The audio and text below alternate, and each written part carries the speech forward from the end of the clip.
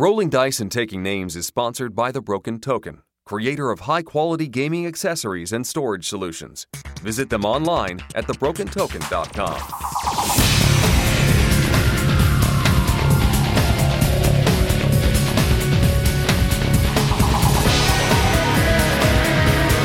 Hey y'all, on this episode of Rolling Dice and Taking Names, the guys put on their thinking caps as they review Feast for Odin and Great Western Trail. Plus, in a special interview, they get a behind-the-scenes look at Fun Again Games. Y'all are going to need a bigger cap. Hey guys, and welcome back to Rolling Dice and Taking Names. This is episode number 106, Beast of Burden. We are a proud member of the Dice Tower Network, and I am Tony. And this is Marty, and is that our first Rolling Stones song? Oh, I don't know. I could go look over the list, but that would be wasting time, dude. Let's just go with it, and hopefully I didn't repeat. But I mean, I think it's a very appropriate song for this one. Why so? Well, first off, it rhymes with one of the games we're going to be talking about, A Feast for Odin, and it was a beast, but we won't spoil more than that. And of course, you know, we also talk about Great Western Trail, and, you know, cows are nothing more than beasts of burden. Touche. Well played. Well played. Except, isn't it a beast of burden? Is that a mule? Who is it? A camel? What is the beast of burden? I don't know. I feel, after playing these games, I felt like I was. I'm sorry. Wow, dude. Jeez.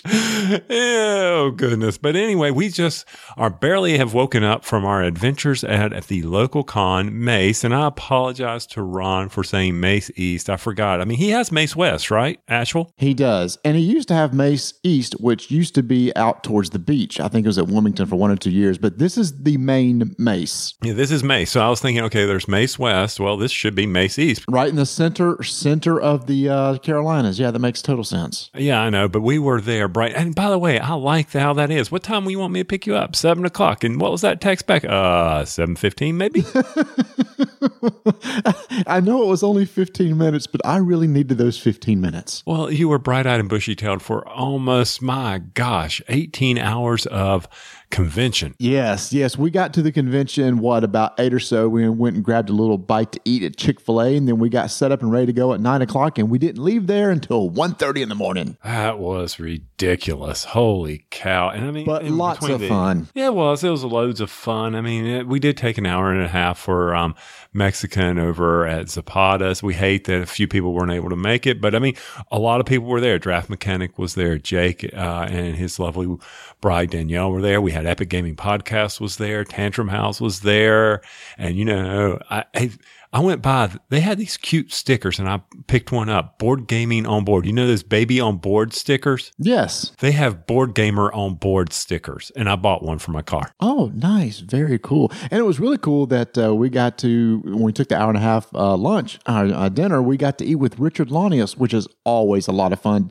That guy is so full of energy, and this guy has the best stories ever. Oh, yeah, he does, except he was in a down mood because his football team lost, and I know you are somewhat of a hater, but that's no, okay. I'm not a hater. I did not like the way the fans treated us when we lost to Clemson. Okay. Well, they treated me well. I was down there. They shook my hand, said, "Great game, man." That was all. Well, of course they did, because we flubbed up on a lot. Okay, never mind. Okay, I'm done. enough about sports. But anyway, it was really cool to listen to Richard talk about everything that he's doing with FFG, with all the Arkham series, and he's play testing future Mansions of Madness second editions, and he's telling us, you guys wait, some really cool stuff is coming. So I can't wait to see what's coming out from Mansions of Madness. Yeah, and I like his story about how, you know, the second edition evolved and where he felt it was, you know, how he was always wanting it to get to that point of being a co-op type game. And that was kind of neat to hear that's, you know, it's been in a long works. Yeah. And so it's finally to that point, and he really likes it. So that was always a pleasure. But the first thing we did at this con was the same thing I've done at my 4 previous cons, which was what? Play an incredible, awesome, tremendous game of Strike. Well, it was a game of Strike. And it was epic. I mean, it seemed like every time, sometimes when you play that game, no one has to roll all their dice, but it was constantly being done there. People were matching and pulling out, and the arena was empty, and you were having to put your dice back in there. And of course, you know, well, I didn't win. You didn't win. I liked your strategy, though. Only throw one die. See if you could outlast somebody. That was my goal. Yes, it was. But the guy who did win, it's like the guy couldn't miss. I remember one time the bowl was empty, and when that happens, you have to roll all of your dice. he rolled like 6 dice and got to pick like 4 or 5 of them right back up. The arena was empty, not the bowl. We've gone over this time and time again. Okay. Have we spent enough time on this game? Yes, we have. And then I, as an Envoy member, which I know some people don't know what that is, Envoy is a group that is put together to demo games, and it's a pretty large group. I know Stronghold is part of it, Portal is part of it, USAopoly is part of it. I was given the opportunity to do the Envoy Splash on Saturday at Maze for Harry Potter Hogwarts Battle, which is the USAopoly deck building game based on what else? Harry Potter and the various books of Harry Potter. And that was a 5-hour event from 9 to 1. And you got to play that game with me while I was demoing it. Yes, I did. I got to play a couple games. I really like the way you did it. The book one is kind of like the intro version. And then you add in additional decks from the future books, which makes it a little bit harder. We did jump around a bit because we wanted to see, what the game was all about. And I remember, I think you jumped us straight to book 4, I believe. Yeah, we played book 1. Then we just basically said, well, let's get in the new mechanic of book 4, and we won't spoil what that is. But we were having some questions about it. I mean, because I always said book 1 is by far the easiest thing that there is in that game. And so advanced gamers should just immediately jump and do books 1, 2, and 3. Now, there's been a lot of good press about that. You got to admit, the components and the artwork, how you open the box and it looks like Harry Potter's chest, and there's the board that's got the print of his chest on it.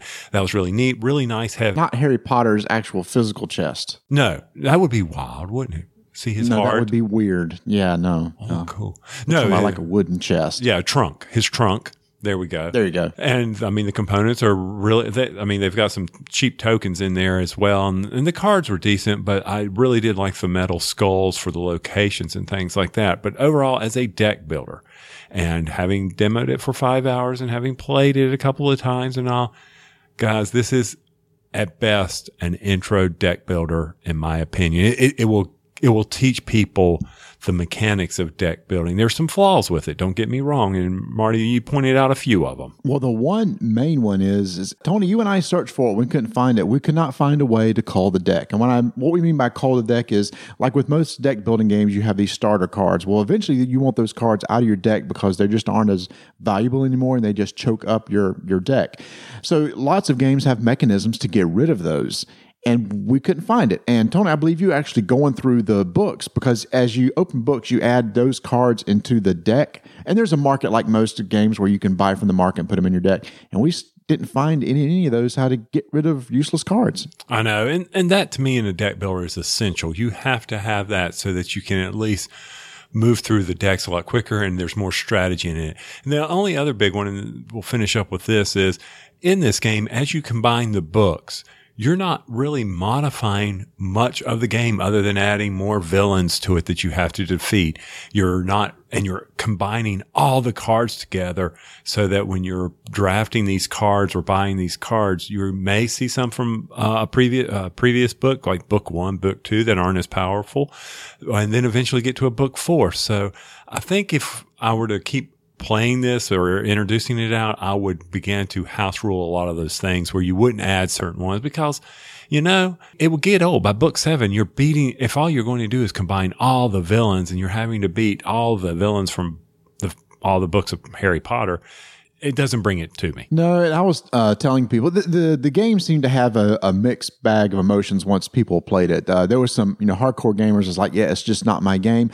Those who are fans of Harry Potter really, really enjoyed it. And I think that's what it comes down to. If you were to strip the theme off of this game and it was just a generic game without the Harry Potter theme, it wouldn't get much of a look because it's really basic and generic. But if you're a Harry Potter fan, or you have kids who are Harry Potter fans and maybe they don't know a lot about deck building games, do go check this out. But if you are a serious gamer looking for an in-depth deck building game, there are better ones out there on the market. Easily. Now, once again, we got to play a classic. Thunder Road hit the table numerous times, and we had a blast with that. That game should not be as fun as it is. But man, that game is fun. And I'll admit, I changed some of the rules around to help speed us up a few times. But, if we get it back on the table, we'll play by the pure classic rules. But I mean, it's just lighthearted Ameritrash fun. And we played it 4 or 5 times yesterday. For people would come, what is that? Oh my God, that's classic. And I'm like, yeah, it is. And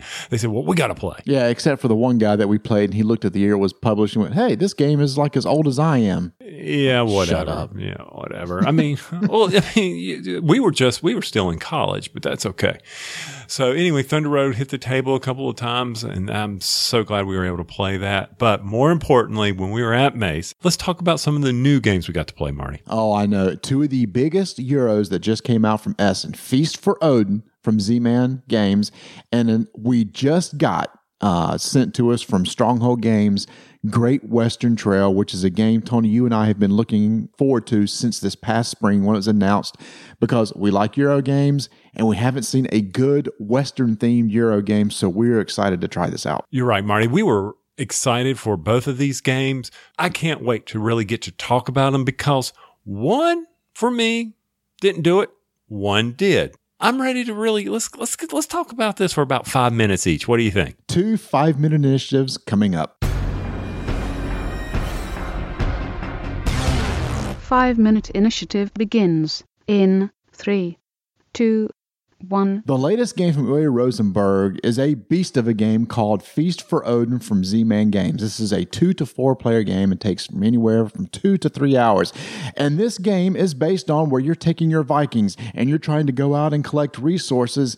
And it kind of looks like a very heavy version of Patchwork. And what I mean is, Tony, everybody has their little player boards in front of them, and they have this huge uncovered spaces, which is just a bunch of grids. And over the course of the game, you're trying to accumulate different sizes and shapes of resources to fill up spaces on those grids, ultimately trying to cover -1 victory point spaces in a way to generate victory points. Right. And along with that, on those grids, you can also leave stuff uncovered that have special icons that will generate resources for you, such as wood and stone and those things, but you've got to surround it. Also, to generate the income, you have to build a certain way on these boards so that you can get money as at the end of one of the income phases.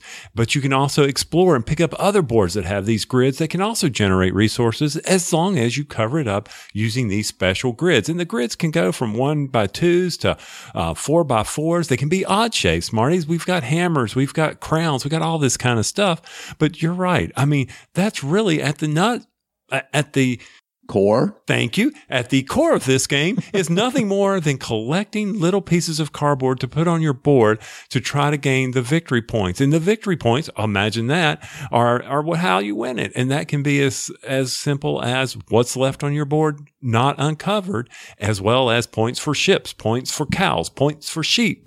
That's where you get your victory points. Yeah, and the whole core mechanic of the game is it's a worker placement game. And there are a lot of places on this board that you can put your workers, and they do all sorts of various things, from upgrading your pieces, because over the course of the game, just like a lot of UA games, you got to feed your people. And each time you're going to have a Viking that comes down that gives you additional Viking per turn, but it unlocks a space that needs to be covered up at the end because they need to be fed. So there's a little grid you got to fill up using either the lower level places, which are colored orange and red. But on the places where you're covering up negative victory points, you actually use green and blue pieces. But then there's a way they have to be set there, Tony.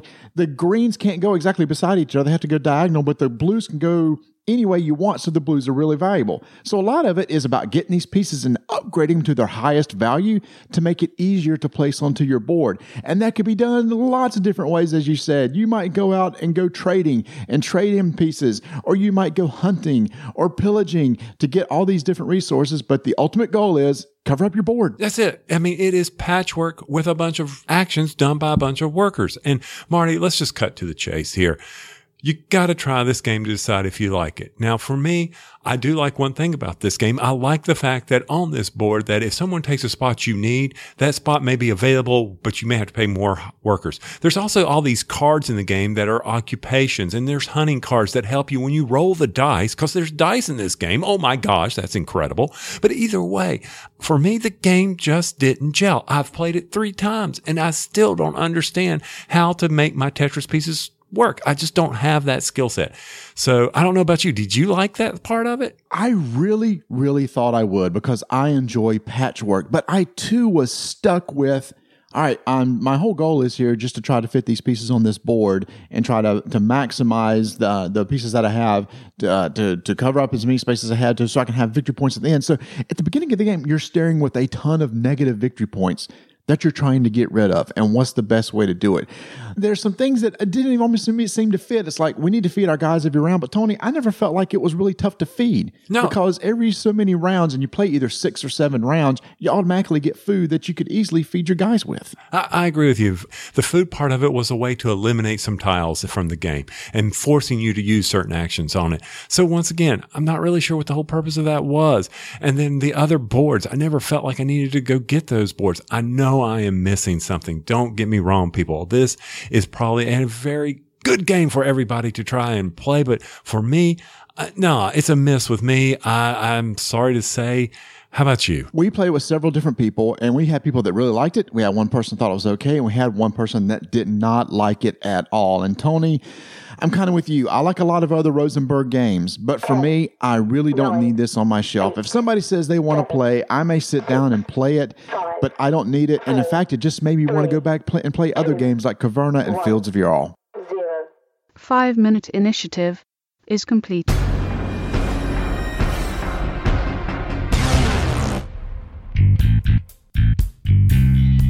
Hey guys, I don't know if you're aware of this, but over at the Broken Token, you can purchase for that gamer friend of yours with the holiday season coming up, gift certificates, especially e-versions or email versions where you get a code. However, it's down in the pages a little bit, so in order to find those, be sure to go to the gift certificate area of the Broken Token website, and down at the bottom, there is a link for the e-certificate. If you've got that gamer in your life that needs a new Broken Token organizer, but you don't know what to get them, why not an e-certificate? Go to thebrokentoken.com.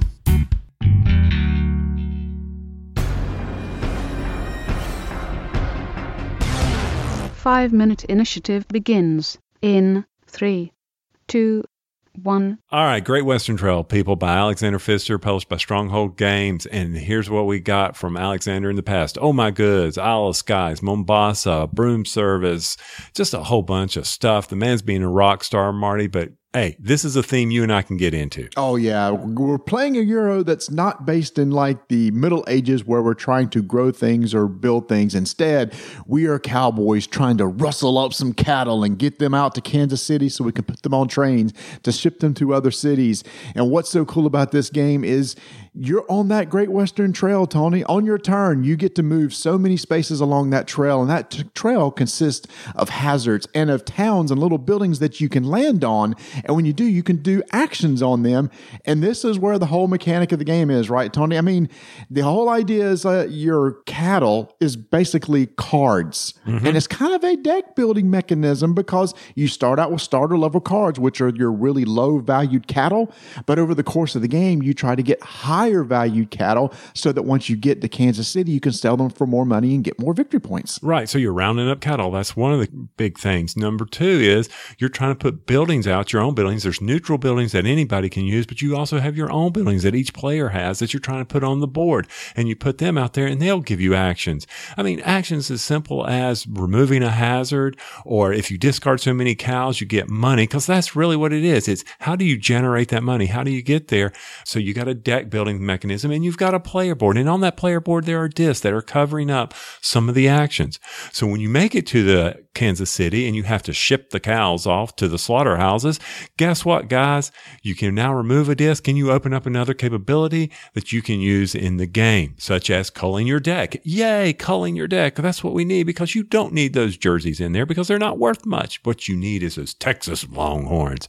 So Marty, I mean, walking along, we got deck building. That's cool. I we love our deck builders. Yeah, and I love the mechanism, which is the Scythe and the Terra Mystica type thing where you have places on your board that are covered up, and by removing whatever place is there gives you additional abilities, and putting it somewhere on the board opens up other things, because when you place those discs on the board, sometimes if you put your disc beside two adjacent spots where you delivered to two different cities, it actually gives you victory points. But the thing is, though, the farther away the city is from Kansas City on this track, the more expensive it is to ship. So there's that management. I got to get the money to make sure that I can ship. I got to make sure I have the high cost cows that will give me the most money to make them ship the furthest. There's all these little mechanics that are going on during the course of the game that I just really enjoyed. And the theme seemed to work. The idea is you have to get more cowboys, which allows you to get more cattle and bigger cattle. You have to hire more engineers, which allows you to take your train further down the tracks. And you have to hire more craftsmen, so you can build the nice, bigger private buildings that does higher level things for you than your lower level buildings. It's just all encompassed into a nice little package. Yeah, and moving the train is one of those things where you'll bypass the transport cost when you go out there and place your disc that gives you either victory points at the end, or better yet, you may upgrade a station that gives you a little victory points here or there, or special abilities. There's all these little things going on with this game that, you've really got to watch. But unlike one that we just mentioned, it sort of kind of came together for me, Marty. I was really understanding it. Now, I'll admit I didn't play it well, but that was my first time playing, and I didn't get to see how everything clicked together, so I can't wait to play it again. Oh, yeah, definitely. But it's the deck building thing that I really loved. The idea is when you get to Kansas City, whatever cards are in your hand, that's the cattle you have to sell. But if you have matching cattle, you can't sell them both. You only sell the highest valued one. So the goal is when you get to the Kansas City, you're either going to have a hand of 4, 5, or 6, depending on how many of those deck size hands you've unlocked. Each unique one will be added up, and that's the amount of money that you get. So over the course of the game, you're trying to get rid of the low stuff out of your hand and draw into the higher cattle that you've bought so that you can sell them at the right time for the most money. For me, is this game one that I put on my shelves? I would love to, but I don't think my wife or anybody that I play normally with would be willing to do it. I'm so glad that you have it, because I will be happy to play this anytime with you, because it is one of those games that, just really resonates with me. This is a game that will stay on my shelf. I love the Euro theme. I think everything fits and flows well together. It's one of those that just clicked for me. Can't wait to play it again. Great Western Trail. Great job, Alexander. 5-minute initiative is complete.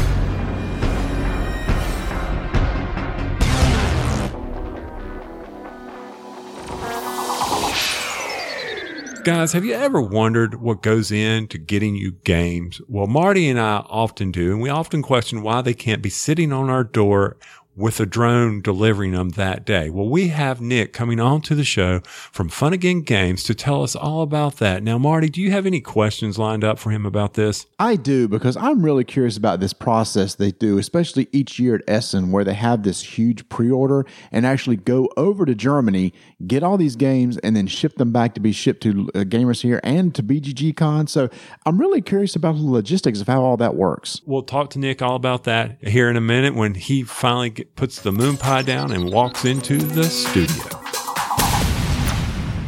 Finally, Marty, we were able to convince Nick Mettinger. Nick is the Chief Operating Officer at Fun Again Games, or funagain.com, people. That's right. Use RDTN as the affiliate code. I'm going to go ahead and get the shot in now, Marty. But he is on, Marty, and he is going to tell us all about Essen, since you and I may never get there. Now, wait a minute. You come on here and you say that after all this begging to get Nick on, this is the first time we've ever asked Nick. So don't make it sound like that we've asked Nick and he kept just blowing us off. That's not the Nick style. No, that's not the Nick style, but he is here. So Nick, at least say hello to the people so we can stop talking. Hi, everybody. Hi, Tony. Hi, Marty. How are you guys today? Oh, I'm doing great, except Tony's making you look like a bad guy.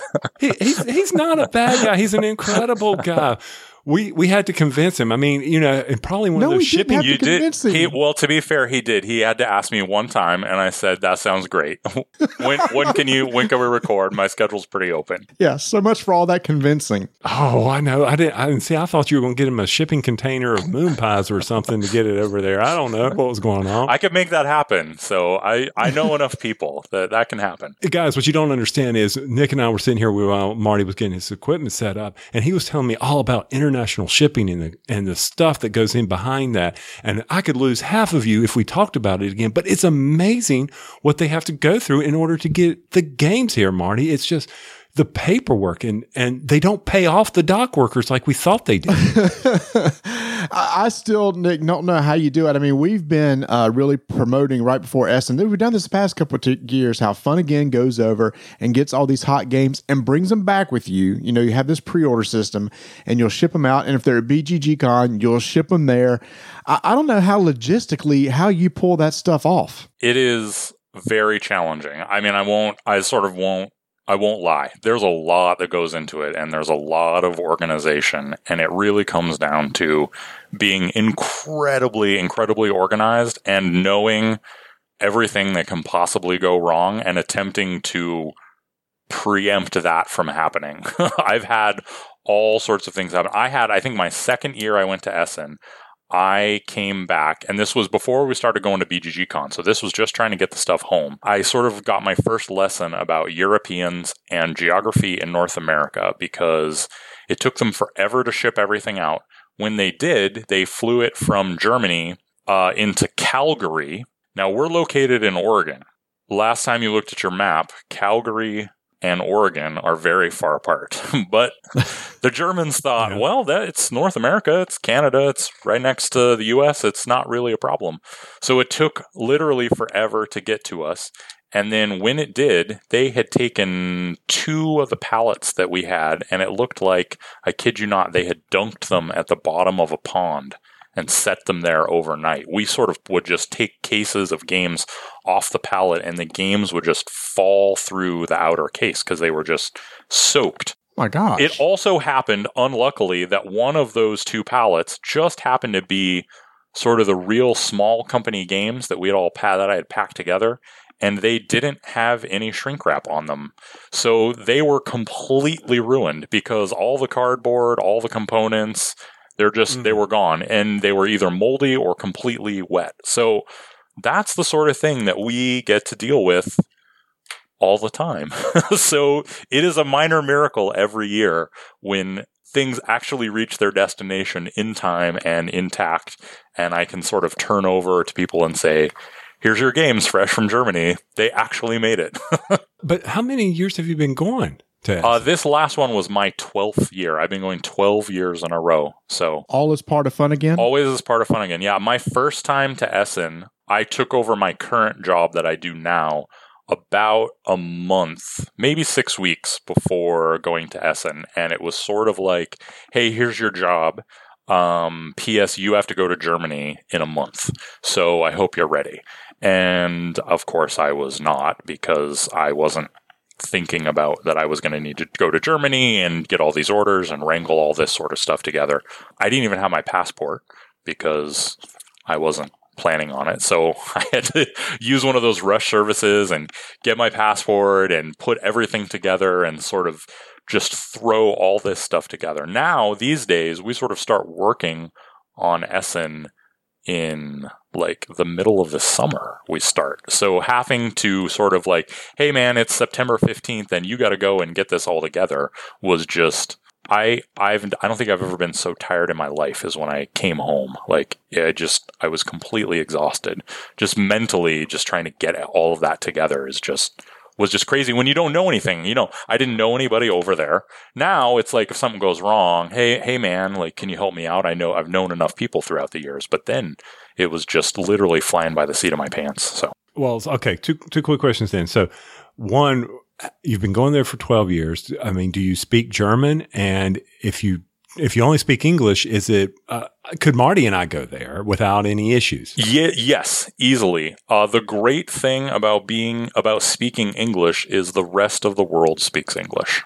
I can get by on German. I don't speak it at all, but I certainly know what signs say. I've certainly learned weird, like, business words, like, just be dealing with it. But everyone pretty much under the age of 50 or so in Germany speaks English. And in a lot of times they speak better English than I do, so it works out perfectly. And as Essen especially has become more and more international, English is the language that everyone speaks to conduct business. So, you know, these days you have companies literally from everywhere. I mean, there's 12 Polish board game companies alone. I mean, there's a lot of, Portal is the biggest probably, but then there's a slew. They have an entire Polish pavilion that's just Polish game companies. They all speak English because no one else speaks Polish. Now, Nick, I've been to a lot of deep places in the South, and I question your thing of, everybody can speak English, because I've heard some people say some things that I didn't understand a word they're saying, and I'm from here. Well, that's probably true. I haven't spent a lot of time in the South, but you're probably right. Well, come on down. Come on down to the South. We'll host you around, man. I do have a question. So you go to Essen, you say you start planning in the summer. What are you planning? Are you planning which games you're looking to bring back? I mean, with all the catalog of games that are going to be coming out, which ones do you say, okay, these are the ones that we're going to focus on and allow the people to pre-order? Because some of these games, I assume, will be here in the U.S. pretty quickly, and some of those are going to be postponed for a while, and I think those are the ones you guys kind of focus on. It is. That's what we try to do. Because we airship things back, the games have a premium on top of them, because putting things on an airplane and flying them across 2 continents and across an ocean is very expensive. So it doesn't make a lot of sense for us to ship something over that maybe will be available at the end of November.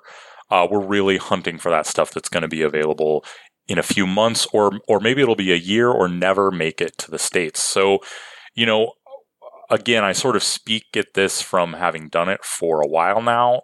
We have people that we're in contact with pretty much every year. And a lot of times they will send us the information, or all it takes from us is, hey, what's your new game or your new games this year? And give me the information, the pricing, what's it going to be like, all the information. We also spend a lot of time just looking at like Eric Martin's Essen list of, he gets all the publishers to contact him. And so as he puts that information out, we can take that information and get in contact with publishers. And again, pick out all that to figure out what should we buy and what shouldn't we. It's a little bit like divining. So you wander around with the rod, and when it points, like you dig for water, and you hope that is really that's really a good one. You said you used Eric Martin's resources on BGG. Do you also use his list and how they're ranked is determined? Okay, we really need to focus on these particular games because they got so many thumbs up. We do. I look at all that. We try and use every indicator that we can of what is going to be popular. I learned a long time ago in this job that I don't buy games for me, because I have a specific set of tastes, and I might be really excited about something, but maybe I'm the only one, or maybe there's only 5 other people. We need to make sure that we get stuff for everybody and what everybody's going to be excited for. So we use our own pre-order system. The more people that pre-order, then it makes us look even more closely at it. Eric's lists, the thumbs, how many comments there are. Obviously, there are sort of the usual suspects. Any Uwe Rosenberg game makes us sort of sit up and pay attention.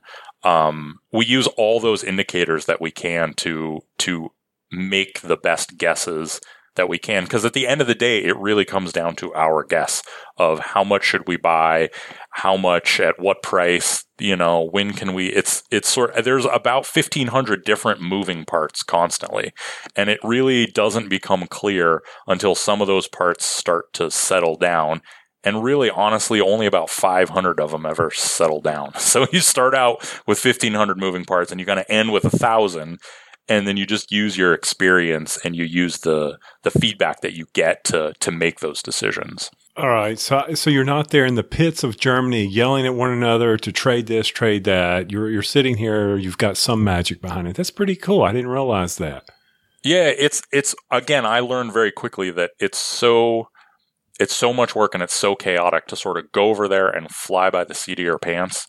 You just can't get everything done. You really have to go in as absolutely organized as possible, both with what you're going to buy and how you're going to get everything home and get it in a timely manner. Okay, that rules us out, Marty. Maybe you guys could come along and just, you could be like my hype man, or you could just be, You could just carry my bags or something. Maybe that'd work. I'm not beneath carrying bags.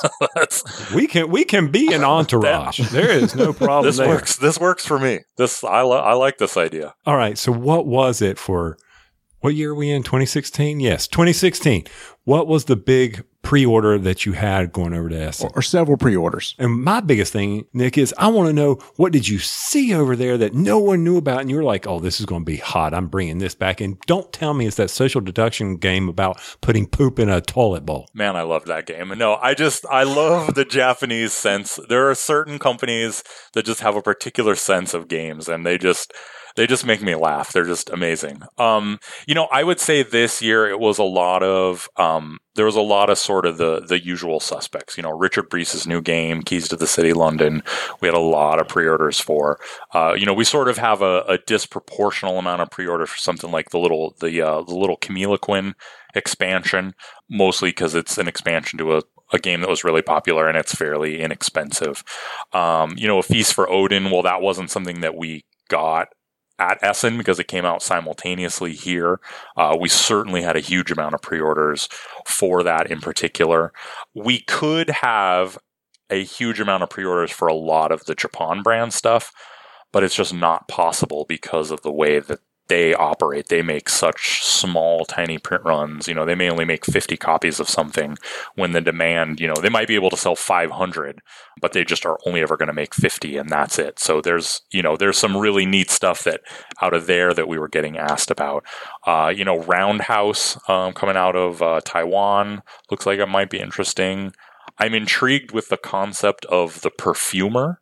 I'm intrigued with this concept of smelling during the game, of taking the smells to figure out your next move. I haven't had a chance to play it, so I don't know necessarily how it translates, whether it, works out really well or is replayable a lot, but I just think it's interesting that someone sat down and said, let's make a smell game, which doesn't quite fit with it sort of does kind of fit with the toilet game, but probably a better fit. Yeah, I don't want to smell that game. Yeah, no, it's me either. So it's always interesting year. There's always a game every year. And I'm trying to think of what it would be this year. There's always something that we don't hear anything about while we're over there. And then we come back and everybody wants to know, well, did you buy like 1,000? Because this is the new hot thing. You're like, well, we just bought 6. Sorry, too bad. But that seems to happen every year. So when you go over there, are you just fulfilling the pre-orders for games, or are you also buying additional stock that you can put into your warehouse and sell once you get back here? And second part of that question, if that's the case, are there some games that are so few ordered that you just go, well, we're just going to fulfill the pre-orders and that's it? We definitely purchase more than we have pre-orders for, or we attempt to, if the stocks allow. No matter what, we've learned that, some people will pre-order, some people never will. That might be the thing they want more than anything else in the entire universe, but they're going to forget to put an order through for it. So we always purchase more. How many more we purchase than pre-orders is completely dependent on, again, how popular we think it will be. So, for instance, a game like a Richard Breese game or Cottage Garden, that just came out, we knew that was going to be popular. So we bought a lot of extra. There's some other games that maybe has 1 or 2 pre-orders. And so maybe we just buy, 3 or 4 extra. We want to have those games. We're going over there to do all the work and jump through the hoops. We might as well get them and bring them back. But it's not something that, we want to sit on 500 copies of in the warehouse. For the games that you bring over, knowing that they're not but they may not be available for a while, do you set a certain price for them, and then once they become in regular distribution in the U.S., the price drops? Yeah, exactly. So, part of the service, part of what we're doing is providing the service of bringing the games over early. And again, to get them over early, they have to be flown back. That is, as everybody knows, expensive. I mean, just go to Google and try and buy a ticket to Germany. It's not, it's not cheap.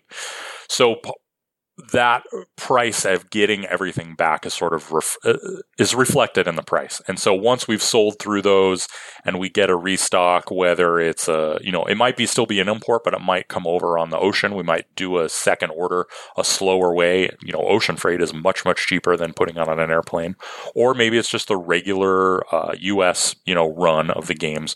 The price comes down or is adjusted to reflect that. I mean, we've even had ones where we reflect it, in between particular runs, because this is sort of a little inside baseball, but you deal with international logistics, and your price on one flight to bring stuff over might be X dollars, and you sell through that, and in 2 weeks you've got another flight coming over, and for whatever reason it's 20% less.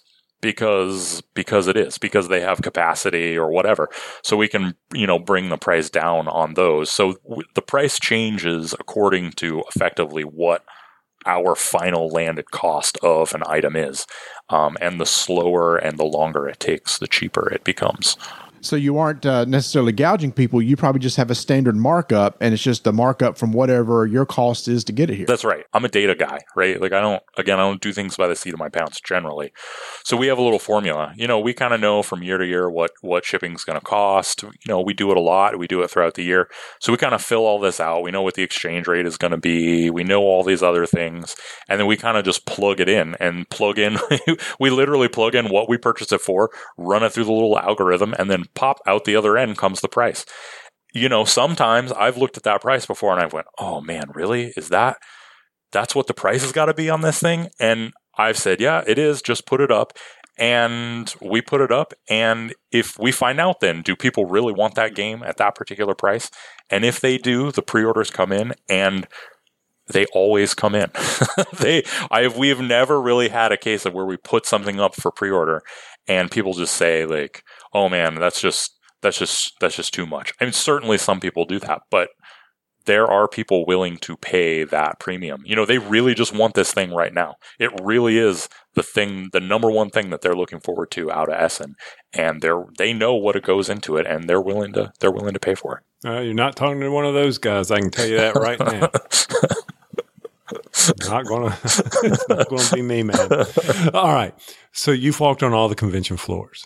How does Essen compare to some of the U.S.? I mean, we hear about it, it's completely different. But for you, I mean, how is it? How is it different?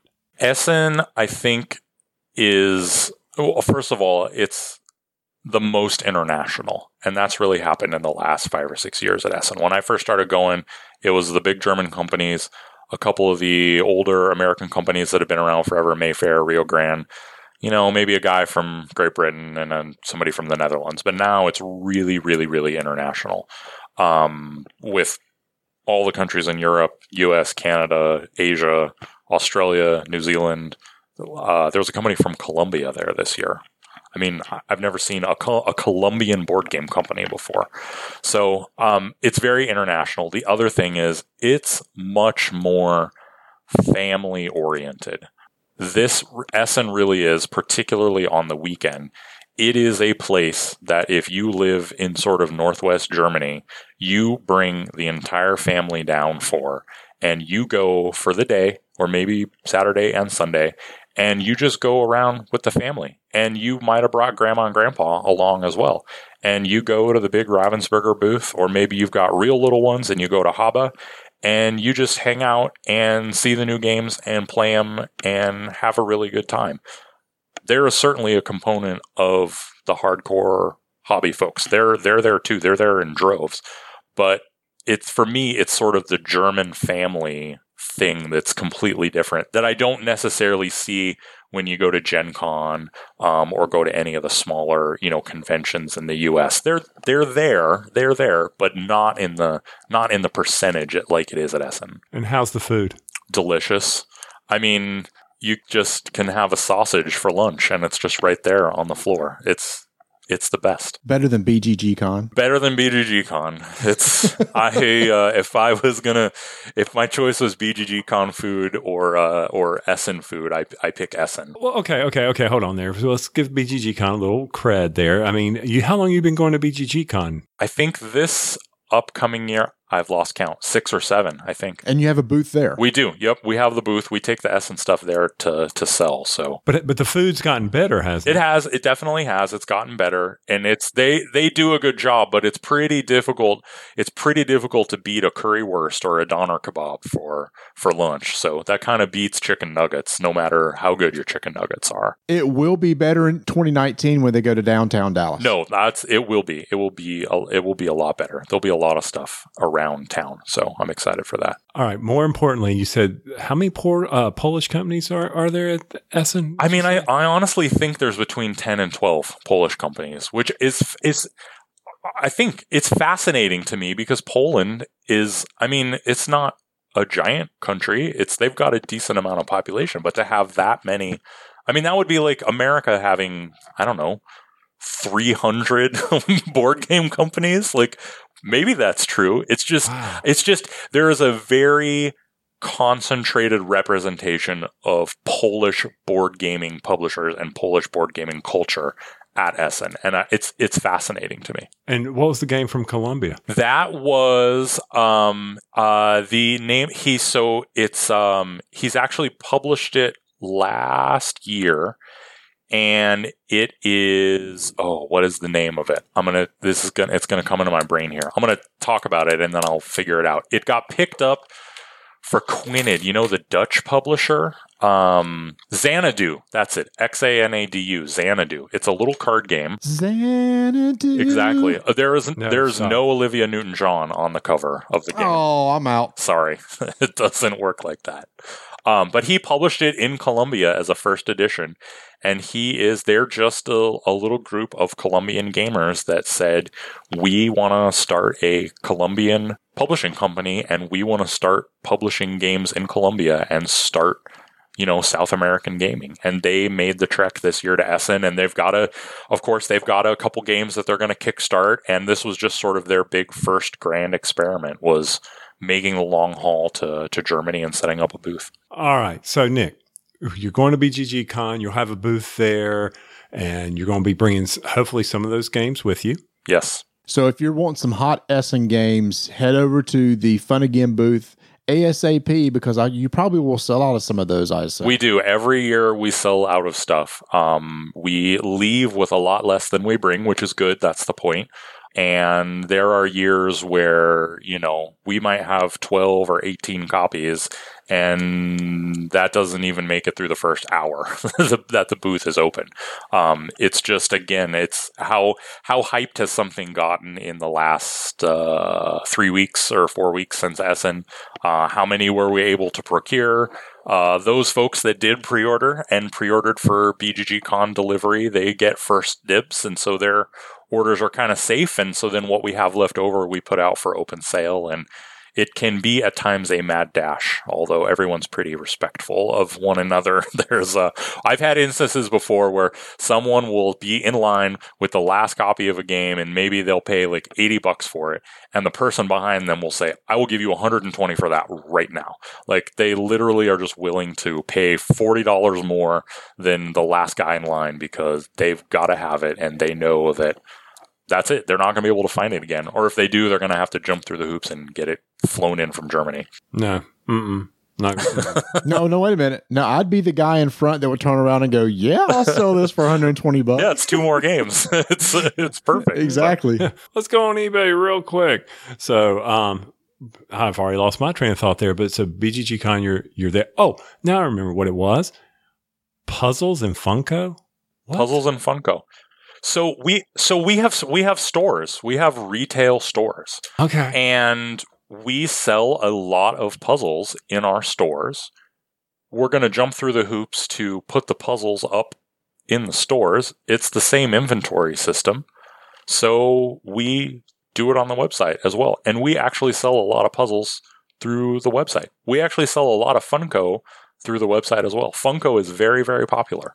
Very popular. Yeah. Yeah. And if you find a Farah Overwatch character, I want it. I'll keep an eye out for it. We'll see. Nice. I get Funko sales submissions almost every day. Those guys are prolific. They man, they have a lot of licenses. They make a lot of Funko figures. Yeah, I mean, they got some losers in our Carolina Panthers there. I mean, I showed my wife the Luke Kuechly, and she's like, that's not Luke Kuechly. And I go, of course not. But it's close. It's close. It's got his name. He's got a Panther jersey. So, yeah. I am kind of curious, though. So puzzle sales to board game sales, less than, equal to? Board games are much higher. We definitely still specialize in the board games. But again, it's something that sells very well in our stores, and it sort of just supplements we carry the major line, again, this is boring inside baseball talk. We carry Ravensburger puzzles. We order Ravensburger games. They're in the same catalog. It's not a lot of extra work for us to say, oh yeah, we'll take some of these because people like these pictures. And then we just put them up in the store and have them on the website, and people go crazy. And we sell a lot of them at Christmas time. A lot. Puzzles, much like games, are very good gift items. There are lots of people that purchase games and puzzles between Thanksgiving and the end of the year, and that's the only time of the year that they buy them. Which goes right into this question. Right after BGG Con, we're getting ready to hit the holiday season. There's going to be Black Friday. Will you be doing any big sales in time for the Christmas season? Probably so. I would say that I'm not at liberty to say, except I'm the boss, so I am at liberty to say. You can say whatever you want, by gosh. I think you got the COO. That's true. After your your name. Then it's going to be on tape and people can hear me and they're going to say, remember when you said? And it is true, everybody. We still use tape here at RDTN. We are old school. Right. I see the big reel-to-reel machines in the back just whirring away. You just cut it and splice everything together. Yep. No, we will definitely have some Black Friday stuff and Christmas month, Christmas time sales and things happening. So we need to keep an eye out at funagain.com for all these sales. Is there a newsletter that people can sign up for so they can get these updates? I was just going to say, you can keep an eye out, and the best way to do that, of course, is to go to the website and sign up to get the newsletter. As a matter of fact, if you have not signed up for the newsletter and you go to the website to sign up for it, it will prompt you. And if you do, you will get a $5 coupon off on your next order. Bam! It's effectively the same as me mailing $5 to everybody. Hey, you can't beat that. No. Which is what they used to do on the invoice thing, too. You used to put that little coupon on the invoice, too. I've noticed I haven't seen that in a while. Yeah, we moved things around. So you get the keep me guessing. That's right. We gotta switch things up. We got the different rewards program and the discounts and this and that, and the sign up when you get to join the email list, and we're always trying new things. So, and to close it out, when people sign up for the newsletter and they actually join the website and start ordering games, you actually have a membership plan. Can you explain a little bit about how that works? Yes. So the membership plan grants you, there's different levels to it, and the first level is completely free, and you sign up and it grants you a bunch of membership benefits. And then there's a couple levels that you pay a little annual cost to it. It's similar to this other really big company that everybody knows about that maybe is named after a giant geographical feature. It's kind of works in the same way. So you pay for this. You get a better return policy window. You earn points at a better rate. You get a little bit off your shipping charge if you don't order for free shipping. But the big thing with the membership is it gets you better discounts on pre-ordering things, because that's what we want to know, is we want to know what games you want. So if you are a member, you get better discounts on pre-order items than you would if you just bought games through our rewards program, which we also have, which is different. Become a member and pre-order games for the best prices possible. And that is 100% true, because Tony, you and I struggle with this. Every time there's a new game getting ready to come out, we're like, okay, we got to pre-order because we know we're going to get the best price. And it's one of those things that you go and see a price, and then when you log in, the price drops, because if you're a member, you get these cheaper prices. So pre-ordering is definitely the way to go, and Tony and I do it all the time. Yeah, but don't get me started on Nick. He's our guest here. I don't want to go slam him on the fact that, hey, you can't even put up a good pre-order date. I mean, my gosh, man. I mean, you can't do what? His dates are all over the park. I mean, when's this game coming out? Oh, sometime in September. Well, it's gosh, not man. his fault. Oh, my gosh. I thought he could plan anything. He can get games over from Germany and bring them over here. Why can't he not figure out what month it's in and maybe what year? Huh, Nick? Huh? Oh, my God. Wow. I'm stepping away. I'm sorry, Nick. I'm sorry brought you into this hostile environment. I wish I could do that. I would be a very, very rich man if I could predict the release dates of every single product that ever came out. So here's the honest truth, because we get asked this question a lot. It is probably our number one most asked customer service question, besides I didn't get my tracking information, which usually means it's in their spam folder. But when is this game going to come out? And this is the honest to God's truth. We don't know until about 2 or 3 days before we get it. And the way we know we're going to get it is, hey, here's your invoice. This game is on your invoice. And it takes 4 days to go from the warehouse to your warehouse. As a general rule, that's how much pre-information we have. There's a lot of things that we as retailers do not know that we wished we knew. We very much wish we knew, but just doesn't happen. Hopefully with, I know Fantasy Flight, some of the bigger companies are a little bit easier because they actually do list street dates and probably try to keep to those. So maybe as Asmodee gobbles up everybody, maybe this will get better down the road. It has. They have gotten better about that. They sort of give us a window and then a couple weeks of when the street date actually is. They tell us the street date for ABCDE is X date. But even then, we don't really know except about 2 weeks in advance. And the reason we don't know is because, honestly, they don't know. Because international shipping and logistics and what has to happen and trucks turning over and trains getting derailed and, all sorts of stuff always happens. So it's a challenge. It's a challenge in an industry where the customers really, really, really, really want to know for good reasons. They want to know when stuff is going to be available. And we want to tell them it's certainly nothing that anybody in the chain wants to keep from the customers. The truth is, we just don't know. There's no information to pass on. And I know it seems frustrating from the customer end, but that's it. There is something that you do know. If people want to find out more about Fun Again Games or where to contact you or how to join the newsletter and everything, can you tell us where they can do that? I can. It's very, very simple. You just go to funagain.com. Just like it sounds, funagain.com. And all the sign-up information is there. And I believe you're also on Twitter at Fun Again Games. We're on Twitter at Fun Again Games. We're also on Facebook, facebook.com/funagaingames. Well, Nick, we want to thank you so much for taking time out of your busy schedule of packing our Arkham Horror game so we can get here in time. That's right.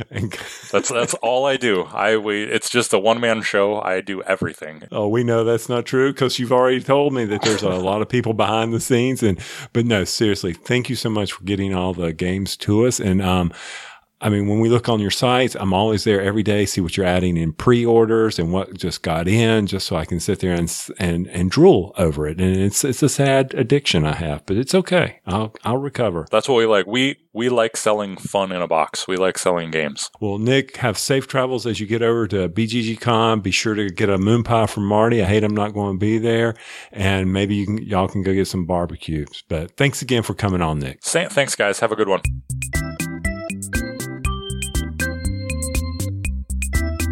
Portal had a banner year in 2016, and before Essen sticks in your mind and you forget about everything, let's review everything that's happened this year. We've had Crazy Cards, Cry Havoc, expansions to Imperial Settlers. You also got My Happy Farm, Narashima Convoy, 51st State, Master Set. All of those games came out this year, as well as an expansion to Rattle Battle Grab the Loot. Tides of Time had its expansion, Tides of Madness. All these games came out in 2016. And of course, the biggest of all, Robinson Crusoe, minus the sunny beach. Tony, I wanted to reference those two games that we just talked about. So we played those games with some of the same people in the same group. I tell you, didn't it not just seem that Great Western Trail just seemed to click more so than Feast for Odin? It did for me, that was for sure. And it was definitely for the gentleman who really did not like A Feast for Odin. He liked that one a lot better. It seemed to come together for him quicker. For me, Great Western Trail is the winner. And once again, I'm not saying A Feast for Odin is a bad game by no means. It is probably a very, very good game that people will enjoy, but it is not a game for me. I did not like the Tetris-y type feel of that game. I was just like, if you want me to play Tetris, give me Patchwork. Yeah, and that's the thing. Is many people like Feast for Odin. It just didn't click for us. But that's why we always say on this show, try before you buy. Because what may work for somebody else just may not work for you. And this one just didn't. Again, I see what's going on. It's just that it just didn't click with me. But Tony, after like 2 rounds of Great Western Trail, we're like, I get it. I like it. I understand. Everything makes sense. I see why everything's there and why it's there. Yeah, and I mean, even after the game, on the analysis after the game that I did on Great Western Trail, I was like, why did I suck so bad at playing this game? And I went back and I said, well, first, I didn't put my buildings in key spots. That was one of those things. And one thing we didn't mention in our little 5 minute, there's objectives. I didn't really take advantage of trying to do the objectives. Yeah, I enjoyed that game a lot better than I did A Feast for Odin. And hopefully, I mean, others will enjoy it as much as we did. Yeah. So that game is just now available. It's another one of those in the Great Designer series from Stronghold Games. He's starting to put those out now. So nice job. It's one of those that we were excited about. I was hyped about it. And when I got to play it, it kind of lived up to the hype for me. Yeah, it did so for me as well. I can't wait to play it again. I will say A Feast for Odin. Nothing. I mean, once again, Tetris thing is what ruined it for me, but I really, really like Fields of Arle. That's just strange, isn't it? Because, I mean, people will say it's the same type of stuff going on there. I'm like, well, I don't know. If Fields of Arle just kind of made sense to me for some reason. It's like, okay, here's the, the spring and summer, and here's the fall and winter, and these actions are available here. I can't explain it. I will say this, though. Fields of Arle's setup and takedown is a bear. But the setup for Feast for Odin is pretty straightforward because there's nothing on the board. They really do give you these 2 nice inserts for holding all the pieces, and they're all organized correctly. So you just pull out those 2 nice inserts, open up, and you're kind of ready to play. Oh, yeah. I mean, I agree with you on that. It's real simple to do. I'm glad they did that from that standpoint. Great Western, all you need to do is pretty much separate everything in on little bags, and setup is going to be no problem for you there. Well, it's more of a hassle than what Feast for Odin was. Yeah, it was. But then again, that was just because we were punching it out. But now you got it. You just give everybody one of their bags. The engineers and that hiring the workers mechanism, yeah, you're going to have to separate those out. But that's okay. No big deal. I mean, component-wise, both games are equal to one another. But all in all, like I said, Great Western Trail will hit the table before A Feast for Odin does for me. I agree. There you go, guys. 2 of the newest worker placement, non-worker placement games. Good gosh, fine. 2 of the newest. Well, you covered everything. It's the worker placement, non-worker placement games. Okay. So Francis Drake has that same mechanism that Great Western Trail has, right? Where you're moving along the boardwalk. Yeah. And I like that. That's, I think, another thing that made me jump back to Great Western Trail. Yeah, it is kind of cool that the fact that thematically, you're moving across the trail, right? You're moving from city to city and you're gathering cattle as you go. I mean, it just made sense. Something else that we got to do at Mace that I just can't remember. Oh, that's right. We got to play Strike. Did we mention that already? Oh, my gosh. Yes, at the beginning of the show. Oh, okay. We were sleep deprived. I couldn't remember after we've recorded this. So, if we had mentioned it, what can I say? So, yeah. Okay. So, on to more important pressing matters. You're leaving for BGG Con when this thing drops. Yes, I will. When this comes out, I will be on my way to BGG. And what's so great about that is I pretty much have nothing planned. I just don't know how you do that. That would drive me freaking insane. Well, you've been to BGG. What's there to plan? You just go and play games. Yeah, but I want to do this or do that, or what about do what or do what? Play games. Yeah, I'm going to play games. What? Yeah, look, it's not like Gen Con. There's not like media things going on. There's not like a tons of publishers or anything. So it's not like you're I don't know. It's just there's not much. Okay, there is this one thing. Eric Dewey from Onboard Games has set up a podcaster roundtable Q&A session on Friday afternoon. He did invite me to do that, so I will be doing that on Friday afternoon. I believe it's around 5 o'clock, but if you go out to the BGG site and you can look at the events that are going to be happening during the con, you'll see an event there on Friday from like 5 to 6. All right. So you got to invite to that. I guess other people were busy. Yeah, I was way down on that list. I know. That's okay. No respect. We can deal with that. That's no big deal. And then when you get back from BGG, oh, goodness gracious, BGG Con, you were going to have a lot of stories to tell us about. And, we did forget one thing. Got to play some more Fuji Flush. I'm ordering that. You got your copy. I'm going to order mine. Is that not good? That is good. That is my Thanksgiving game. It plays up to 8 people, and we're going to have a lot of family here. And like I told you, you can teach it in like 2 minutes, right? I mean, it's really straightforward. Yeah, but I'll be honest with you, that until you play, you got to play a couple times to understand that, high thing. For some odd reason, it doesn't click with people at first. And I don't know why. I kept there thinking, how can we make this click for people that, if your card is lower, you get flushed unless someone plays something equal. But if your card is lower, if somebody plays a higher card than you get flushed. Yes. Yeah. But I mean, there's something about sometimes they weren't getting flushed and people were like, wait, I don't understand. Why didn't I get it? And I was like, okay, because you were equal to this and it's just that click. You're still sleep deprived, aren't you? No, just a little bit.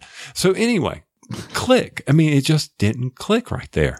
I think the hard thing to get to is when you play the same number as somebody else, those start accumulating over time. Yeah. And we had a good number series going there. That was pretty cool. I forget what we got at like 36 or something total. It was funny. I was just like, yeah, we did. The thing is though, with 8 players, it's really hard to get around. If you have like 3 threes that get to 9, it's really hard for even that to make it all the way around. It seems like to me the 5 to 6 number of players is kind of the sweet spot for that game. I can't wait. I'm going to put that in on my order, our Fun Again order that we got coming for our expansion to Arkham Horror that's going to arrive while you're gone. I hope Vanessa knows. Just go ahead and put it on the back porch and I'll go grab mine. Not the expansion. You mean the original? The original is going to arrive. I'm sorry. I'm putting it on our expansion order. Yeah, I've already built a deck. I'm going to be playing at BGG Con, which will be fun.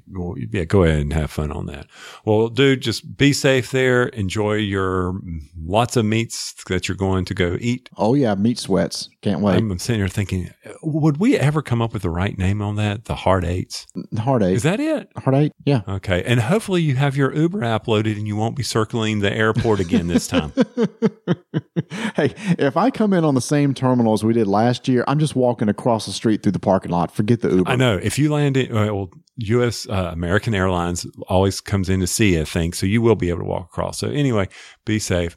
Either way, guys, thanks for listening. We really do appreciate it. We hope you enjoyed the part from Nick from Fun Again Games. He's got a lot more stories, and so we can't wait to have him back on and tell us about what it takes to get games to you. And please, by all way, that was awesome. Please always leave us comments on how wrong we are for Feast for Odin, but how right we were for Great Western Trail. There you go. Oh yeah, we'll probably get some feedback on the Feast for Odin thing, but hey, whatever. So anyway, guys, keep rolling dice and taking names.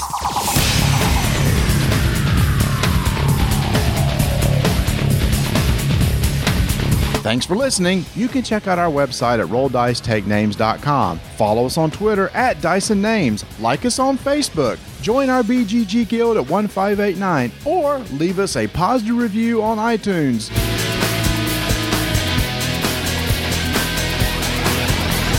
Acquire these high stock cows so that when you eventually get to the end of your trail, which you rinse and repeat, you will get more money, which will help you place your disc down. That sucked. So we've got another great game, Great Western Trail by Stronghold Games. Alexander Pfister, he's known for My Broom Service, Oh My Goods, Mombasa, Fields of... No? What? Isle of Skies? I was going to say, I was getting ready to say Fields. All right. There's your outros, big boy. 3, 2, 1...